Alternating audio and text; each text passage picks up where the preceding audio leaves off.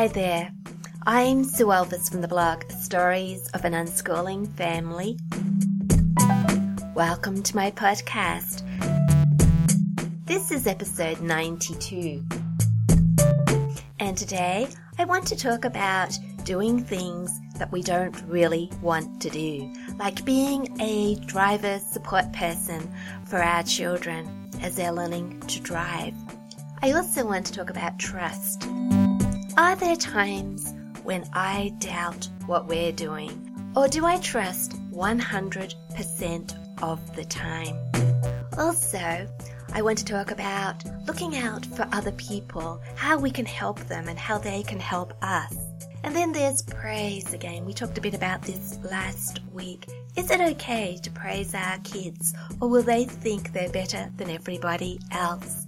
How can we be proud of our kids, but at the same time give them the gift of humility?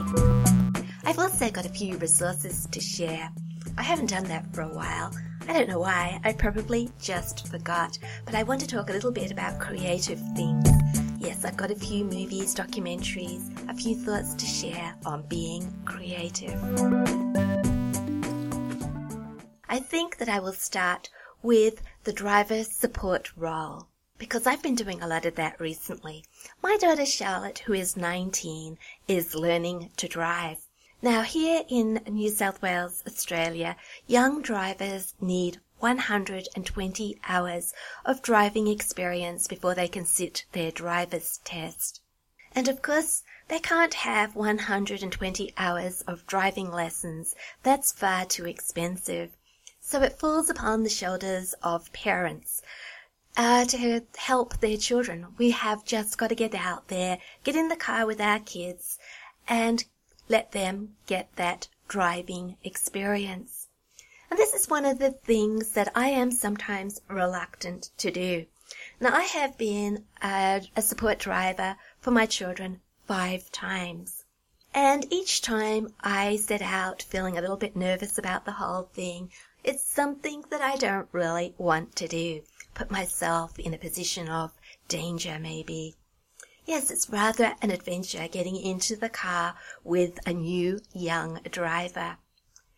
But at the same time, I know this is something that I just have to do. I have to get over that fear. I have to put aside my own feelings about the whole situation and, yes, get into the car with my young person and give them the opportunity to gain this very necessary skill. Without my help, my children won't learn to drive. It is a real gift of a parent to put themselves in this position. I really think it is something we have to do, whether we like it or not. When I only had one little baby, never saw that I would be in this situation, sitting next to my young people, my teenagers, my young adults, and having to squash my own fears, to be encouraging, to get out there on the road so that they can get their driver's license. I mean, it's one of those things that I never saw before. And I'm going to have to do this 7 times. Maybe that's a big ask of any parent. I have to admit that the first few weeks are always a bit nerve-wracking. But there always comes a point as my children start to gain the skills and driving becomes more automatic, where I actually take pleasure in their driving. I am able to relax and appreciate their pleasure. For example, Charlotte is really, really enjoying driving, and she comes back with a big grin on her face and just full of thanks. "Thank you, Mum. I really enjoyed that." What she's saying is, "Thank you, Mum, for the opportunity, for letting me get in the family car, for sitting next to me, for giving me the opportunity to gain this skill." Being a support driver reminds me of chores. You probably don't see the connection, but I've often talked about how if we want our kids to help us with the chores, then we must be willing to help them. And quite often I say that this helping doesn't necessarily mean we have to get the broom out and help them sweep the floors and clean the bathrooms, which is all things I do. But some of us aren't in that position. Maybe if you've got your arms full of baby or whatever. But helping isn't always chores. It's just helping, a general attitude of helping, being willing to help when our kids do need that extra help. I think this is one of the times. It is a big thing to be a support driver, and it's one thing a parent can do with a smile on her face, hopefully not clenching your jaw too much or gritting your teeth, looking at it as a big adventure. Yes, I've had some adventurous moments on the road with my children. My son Callum, who is 25, I can remember when he was getting his 120 hours, and he took to driving really, really well. He has a natural flair for driving, really loves it. His hobbies include cars. He likes to work on them. He has taught himself car mechanics. He's got 2 cars with big engines. Yes, he loves driving, loves cars. And he really did love learning to drive.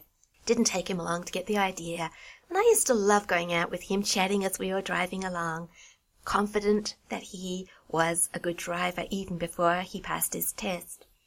But I do remember one day when he drove a manual for the first time, and we went up this huge hill and down the other side of it between town and our village, and he kangaroo hopped all the way up the hill and all the way down the hill, and he got a stream of cars behind him all banked up.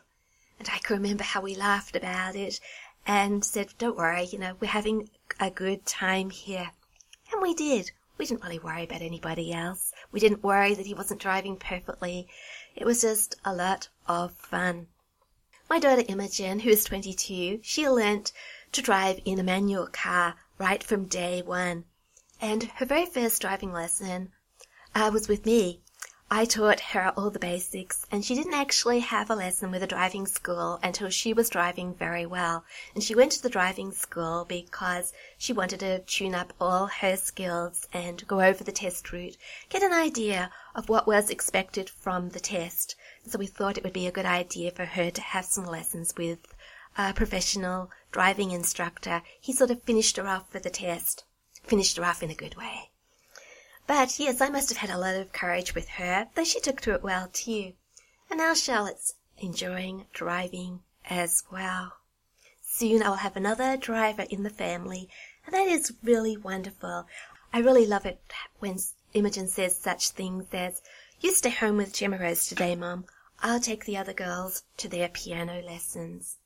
While I'm making this podcast, Imogen's having coffee, and if I finish this podcast in time, we're going to pick up Sophie from work, and Imogen's going to drive us. I'm just going to go along to keep her company, have a chat along the way. But if I don't finish this podcast in time, she has offered to do the driving herself. She said to me, Mum, you go and get something done. It's really lovely when that happens. We help our kids, and they repay us in many, many ways.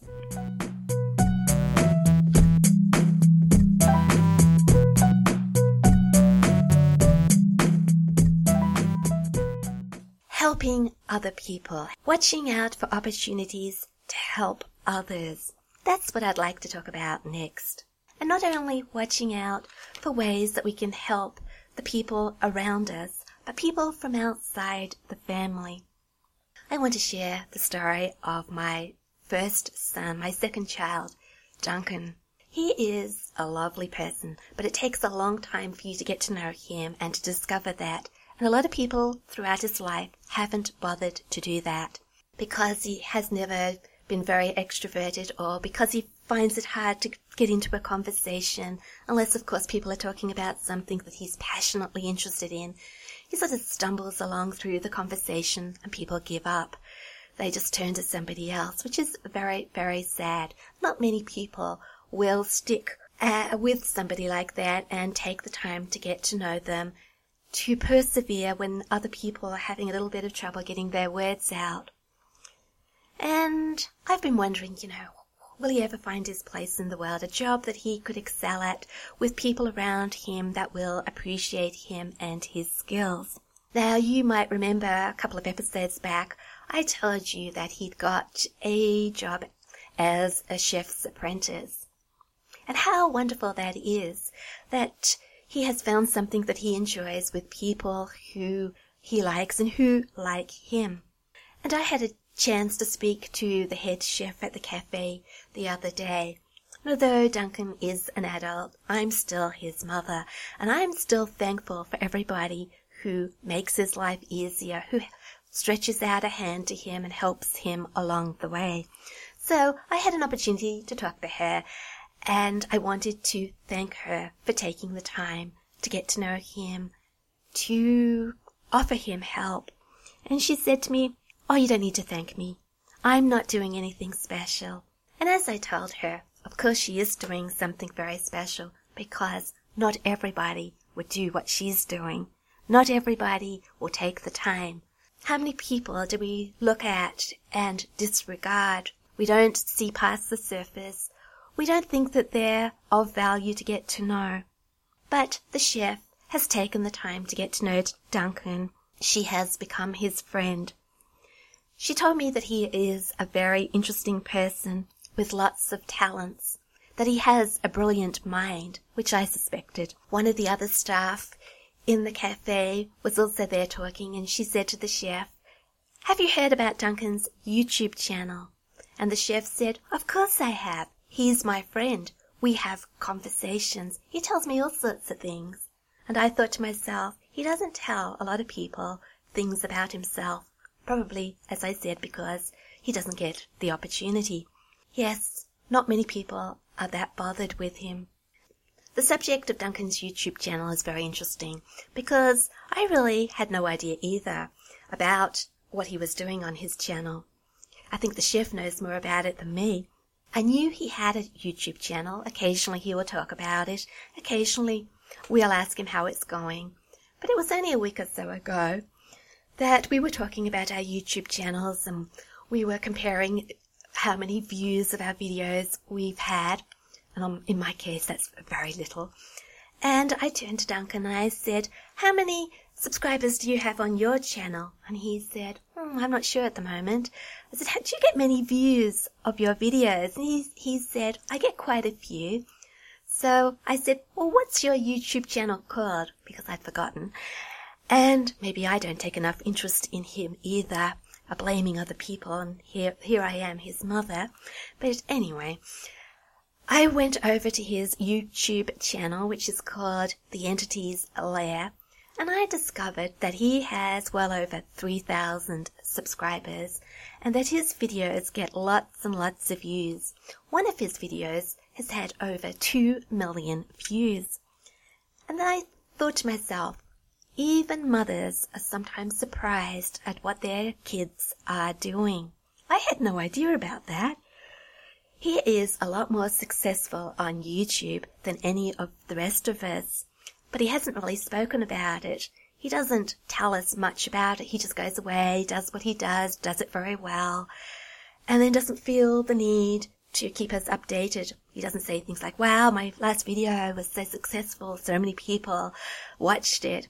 He just, I suppose, smiles quietly to himself. He answers the comments. He prepares his next video.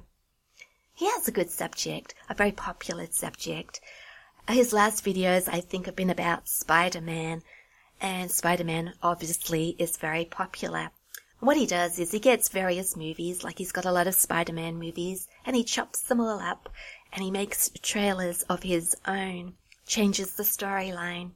This seems to be a very popular thing to do. Well, anyway, people like watching the videos. So yes, even our own children surprise us sometimes. Sometimes the quietest ones surprise us the most. So what I've been thinking about is that we should watch out for opportunities to help other people. We don't know how our actions can change the lives of others. What if we all watched out and looked around us and did what we could to help other people? Wouldn't the world be a different place? None of us can live by ourselves. We do need each other, and some of us need more help than others. Yes, we can change the lives of other people. So I'd like to say thank you to the chef. I don't think she will ever hear this podcast, and she wouldn't want thanks anyway. To her, It's just something that everybody should be doing. She doesn't think that she's doing anything special. It's just the way she treats people. I think she's very special indeed.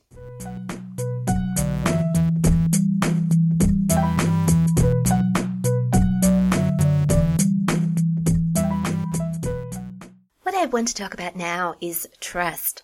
I've had to do a lot of trusting as far as some of my kids go, especially Duncan, thinking, will he find his place in the world? He's very different.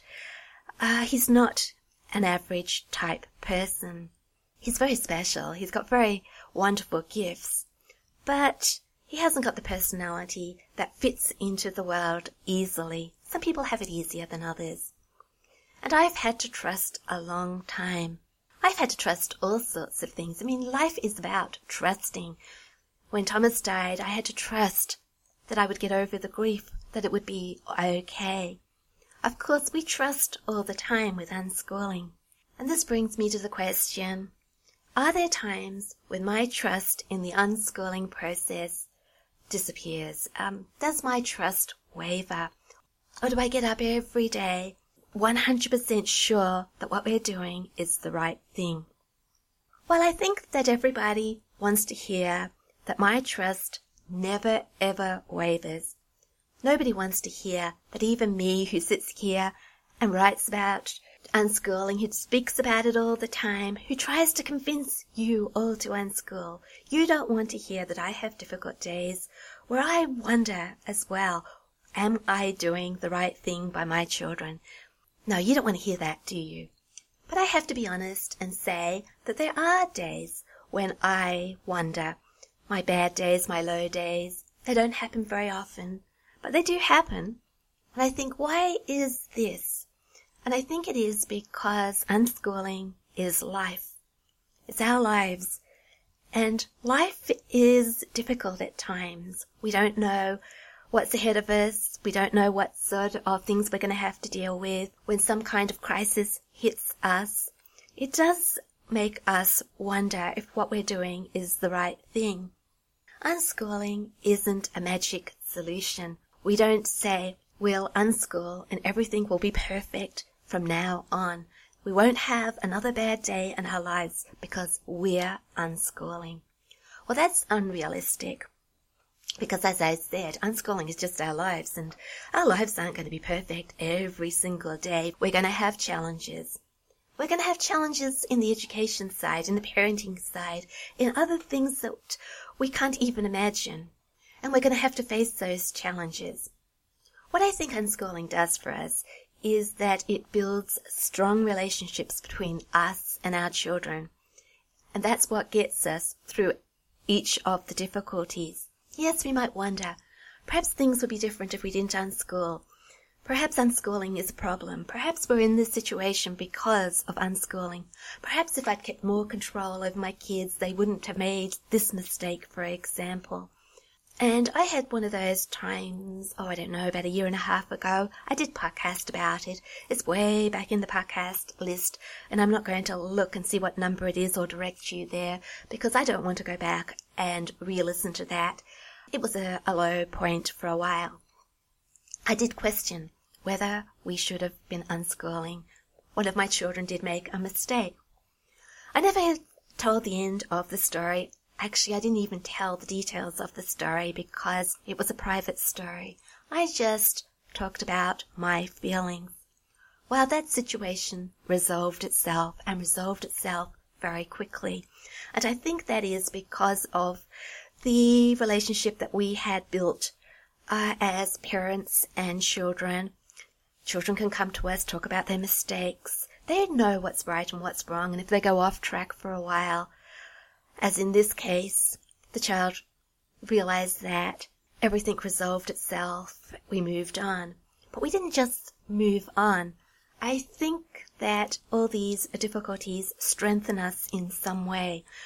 If life was perfect all the time, we wouldn't grow stronger. We wouldn't learn anything. Sometimes we do fall. We do, our children as well. We do make mistakes. We do wonder what we're doing. Perhaps we should have done this or that. We ponder it. We think about it very carefully. We might pray about it. we come to the conclusion that we wouldn't have done anything different, and that we have to keep on going. We have to keep on trusting. And that's the thing I think about trust. It's not a one-time thing. You get trust and you're okay forever. No, trusting is very easy when things are going well. We don't need to trust. We know that things are going well, so trust doesn't come into it. We trust when things are not going so well. We say, I trust even though the situation looks bad, it doesn't look as I would like it. I trust that we're doing the right thing, we're parenting our kids in the right way, that they're going to get the education they need, the skills that they need for their future.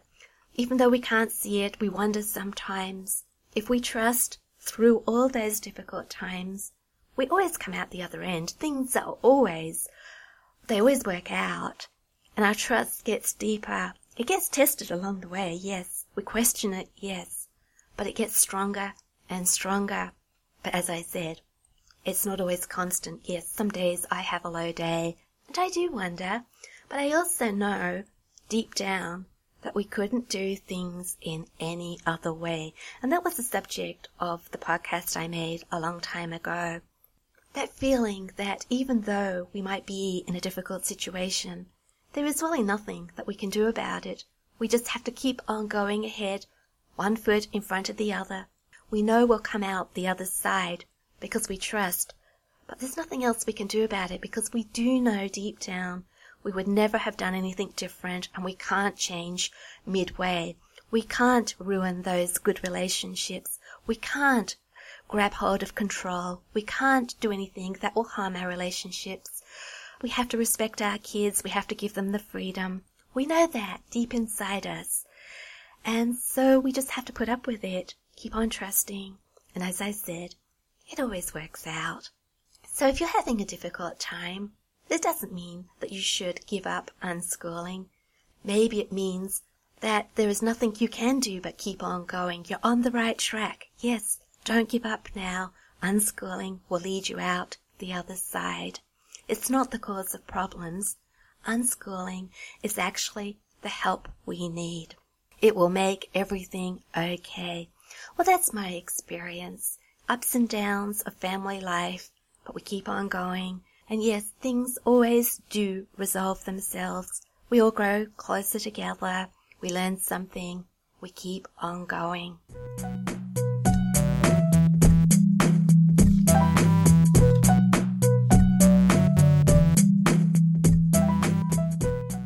I'd like to talk about creative arts next. First of all, I want to ask you whether you are a creative type person.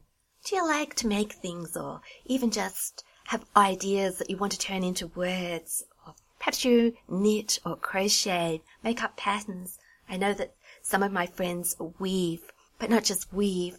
I know Kelly, she's got wonderful weaving videos on YouTube. That's how she expresses her creativity.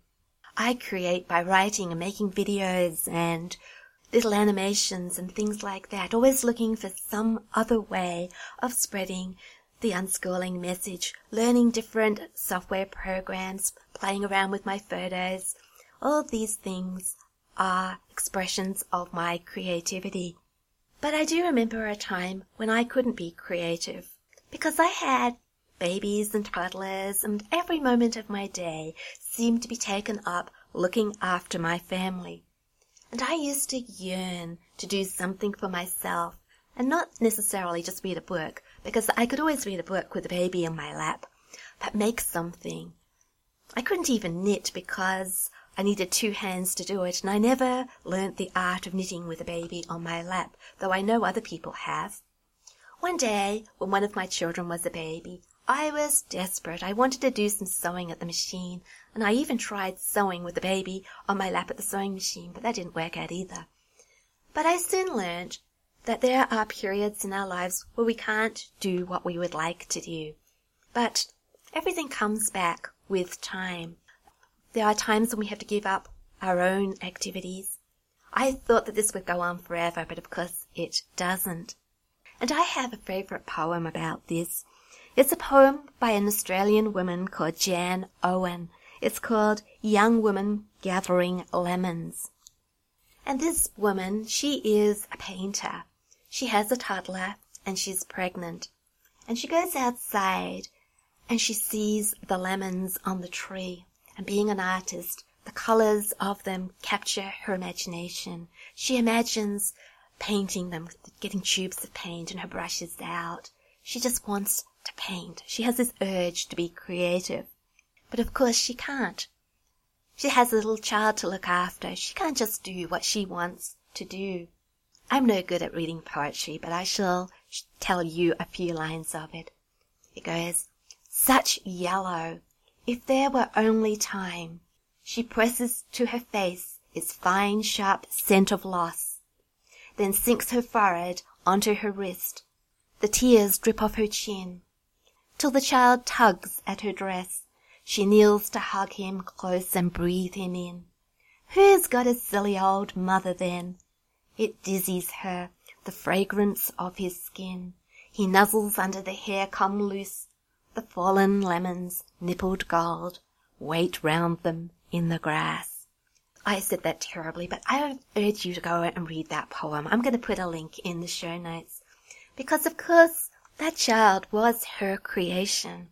He is so much more beautiful than those lemons. She forgot those lemons. They just lay there in the grass as she hugged that child and took in his scent and the beauty of him. And I think we forget that sometimes, that our children are so much more beautiful than anything else that we create. And that time and energy that we put into our children is the most important thing that we can do. Yes, stories can be written later on. We can knit and we can draw and we can do all the other things later when our children don't need us anymore. There's going to be heaps of time when our children are grown up and no longer such an intimate part of our lives. So I hope you enjoy that poem if you go over and read it. Of course, you haven't got much of an idea what it's like from my words, but I tell you it is a lovely poem and maybe reassurance for mothers, maybe fathers as well, who do have that longing to create, but no time. Now, talking of creative arts, somebody left a comment on my Facebook page saying that she likes it when I share my resources, and it reminded me that I haven't done this for a while. So I have some creative art resources that my daughter Gemma Rose, who is 13, and I have been enjoying. Gemma Rose loves drawing. If we go back a couple of podcasts, maybe 2 or 3 ago, you will have heard the story of how I bought her a huge set of Prismacolor pencils for her birthday. And she's been going over to YouTube and watching drawing tutorials, trying out things in her own art book, and having a lot of fun and gaining a lot of skills. Yesterday, we actually took one of her pictures down to the shop, and she bought a frame for it. And now that picture is hanging on her bedroom wall. She's very proud of it. I think she should be. But when Gemma Rose isn't drawing, she likes to watch creative arts documentaries, especially ones about paintings, famous works of art. We found a few documentaries about stolen art, how various paintings have been stolen and how they have been found again. They're always interesting. But the ones that we've been watching recently, there's 2 series. One's called Every Picture Tells a Story. And each episode is about one particular painting, and the presenter tells the story about it. Pretty obvious, isn't it? And the other one is Private Life of a Masterpiece, a very similar type program. Private Life of a Masterpiece, I think, runs for about an hour each episode, and Every Picture Tells a Story is a half-hour program. Maybe you can have a look through the list of paintings. Some of them you may feel aren't suitable for your children depending upon their ages. Some of them have adult themes. That's just a general warning. I guess it just depends on the age of your children. You certainly will enjoy these programs. So they're available to watch online. Some of them are on YouTube, and some of them are on Vimeo. I will leave some links in the show notes. I think it was 2 podcasts ago, I was talking about the BBC 2009 production of Jane Austen's novel Emma. I think it's a 4-part series. Each part is an hour long. And Gemma Rose and I enjoyed that immensely. I found all those episodes on YouTube the other day. We really love that production. It stars Romola Garai as Emma. After we watched that program, we did what we usually do. We did a little bit of searching on YouTube for behind-the-scene documentaries. Because what usually happens is that after a series like Emma is made, or while they are actually filming it, they'll also make some behind-the-scenes programs to go with it. Some interviews with the actors and actresses. Somebody might talk about the music, the setting, the location where the series has been filmed. And we found a number of those on YouTube, so we learnt a little bit more about the filming of Emma, the house where it was filmed, the location, the costumes, stunning costumes, little details that we hadn't realized while we were watching Emma, but which we will look out for when we watch it the next time, such as Emma had a little watch attached to the waist of her dress, and how one of the poorer characters had a dress that had been washed many, many times so that it looked faded. All these little details that went in to making an absolutely stunning production. We saw that the snow scene was actually fake. They'd filmed it in the height of summer. They were all there in their coats, and they showed us how they had put fake snow in one area of the garden. It looked very, very real. I would never have been able to tell that it was fake snow. All these things, yes, add to the enjoyment of a production. It prolongs the pleasure. You watch the production, you go and watch the behind the scenes, you want to go and watch the production again. But one thing this led to was music. We watched the behind the scenes program about the music, and we started thinking about how the score of a production affects our emotions, how it enhances our enjoyment of the series. And this led to a bit of Googling and a bit of reading. We looked at some more YouTube videos about scores and movie soundtracks. A score and a movie soundtrack are 2 different things. We didn't know that until we did some Googling. And we came across another series. It's called The Sound of Cinema, the music that made the movies. And there's, I think, 3 parts to it, 3 one-hour parts. And I've only watched the first one so far, so I can't tell you too much about it, but I enjoyed the first part. And the first part was called The Big Score. Started off with the early movies, the silent ones, and then went into the first music associated with movies. They used to have a pianist playing while they screened a movie, and that pianist used to make up the music. And so if you went to see the film at 2 different times, 2 different locations, the music would be different because it depended on the person who was playing. They just made it up as they went along, played what they liked. They went through the history of cinema and music, talked about how different music affects the way we perceive what's on screen, how some sections of a movie aren't scored and others are, and they think very carefully about what sort of response the music has to evoke. One of the movie directors that came up was Alfred Hitchcock. Now, I've never watched any Alfred Hitchcock movies, but I want to now because of what I was hearing about the scores for his movies, how they make us feel frightened, for example. If you watch this and you're sensitive, I should close your eyes at the murder in the shower scene. But yes, very, very interesting. So if you like the sound of any of those resources, you can find the links in the show notes.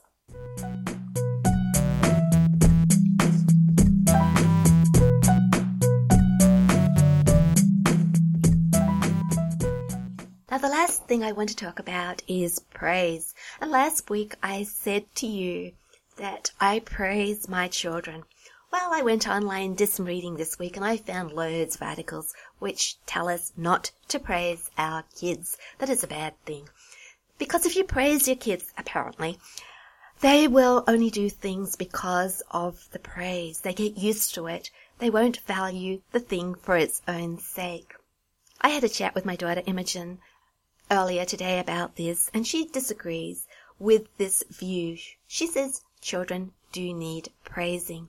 I guess it depends on what sort of praise they get, how we do it. She said that we all need to know that what we're doing is good. And the people we want to know it most from are our parents. They're the most important people in our lives. We do want their approval. They're the people we turn to when we've done something and we want to know whether what we've done is good or not. We value their opinion. So we should tell our kids when they've done something well. This doesn't mean to say that we give them the feeling that they are better than everybody else. We should also praise other people.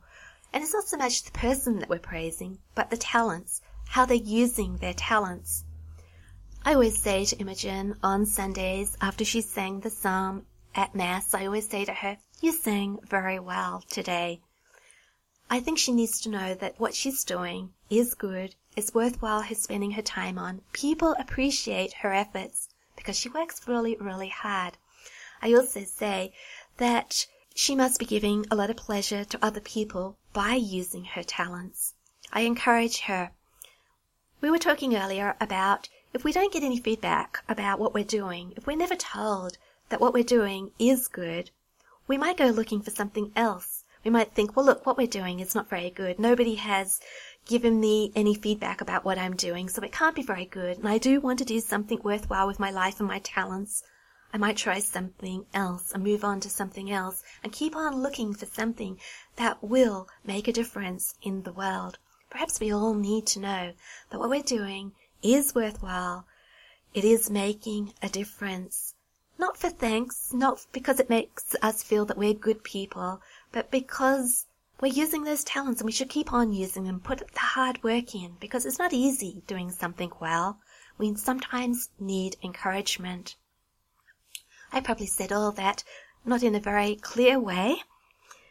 I hope you do get the idea. Maybe I should explain it more another time.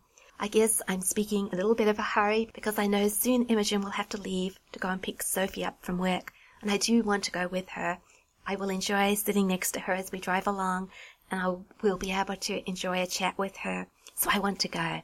So I hope you don't mind that. I'm going to just lead that into the subject of humility, because I think, yes, if we praise in the wrong way, we can make our children feel that they are the best people in the world, and not necessarily do they have the talents that we are praising them for. You know, we tell them that everything they do is wonderful, that we can give them the wrong idea. We have to be honest.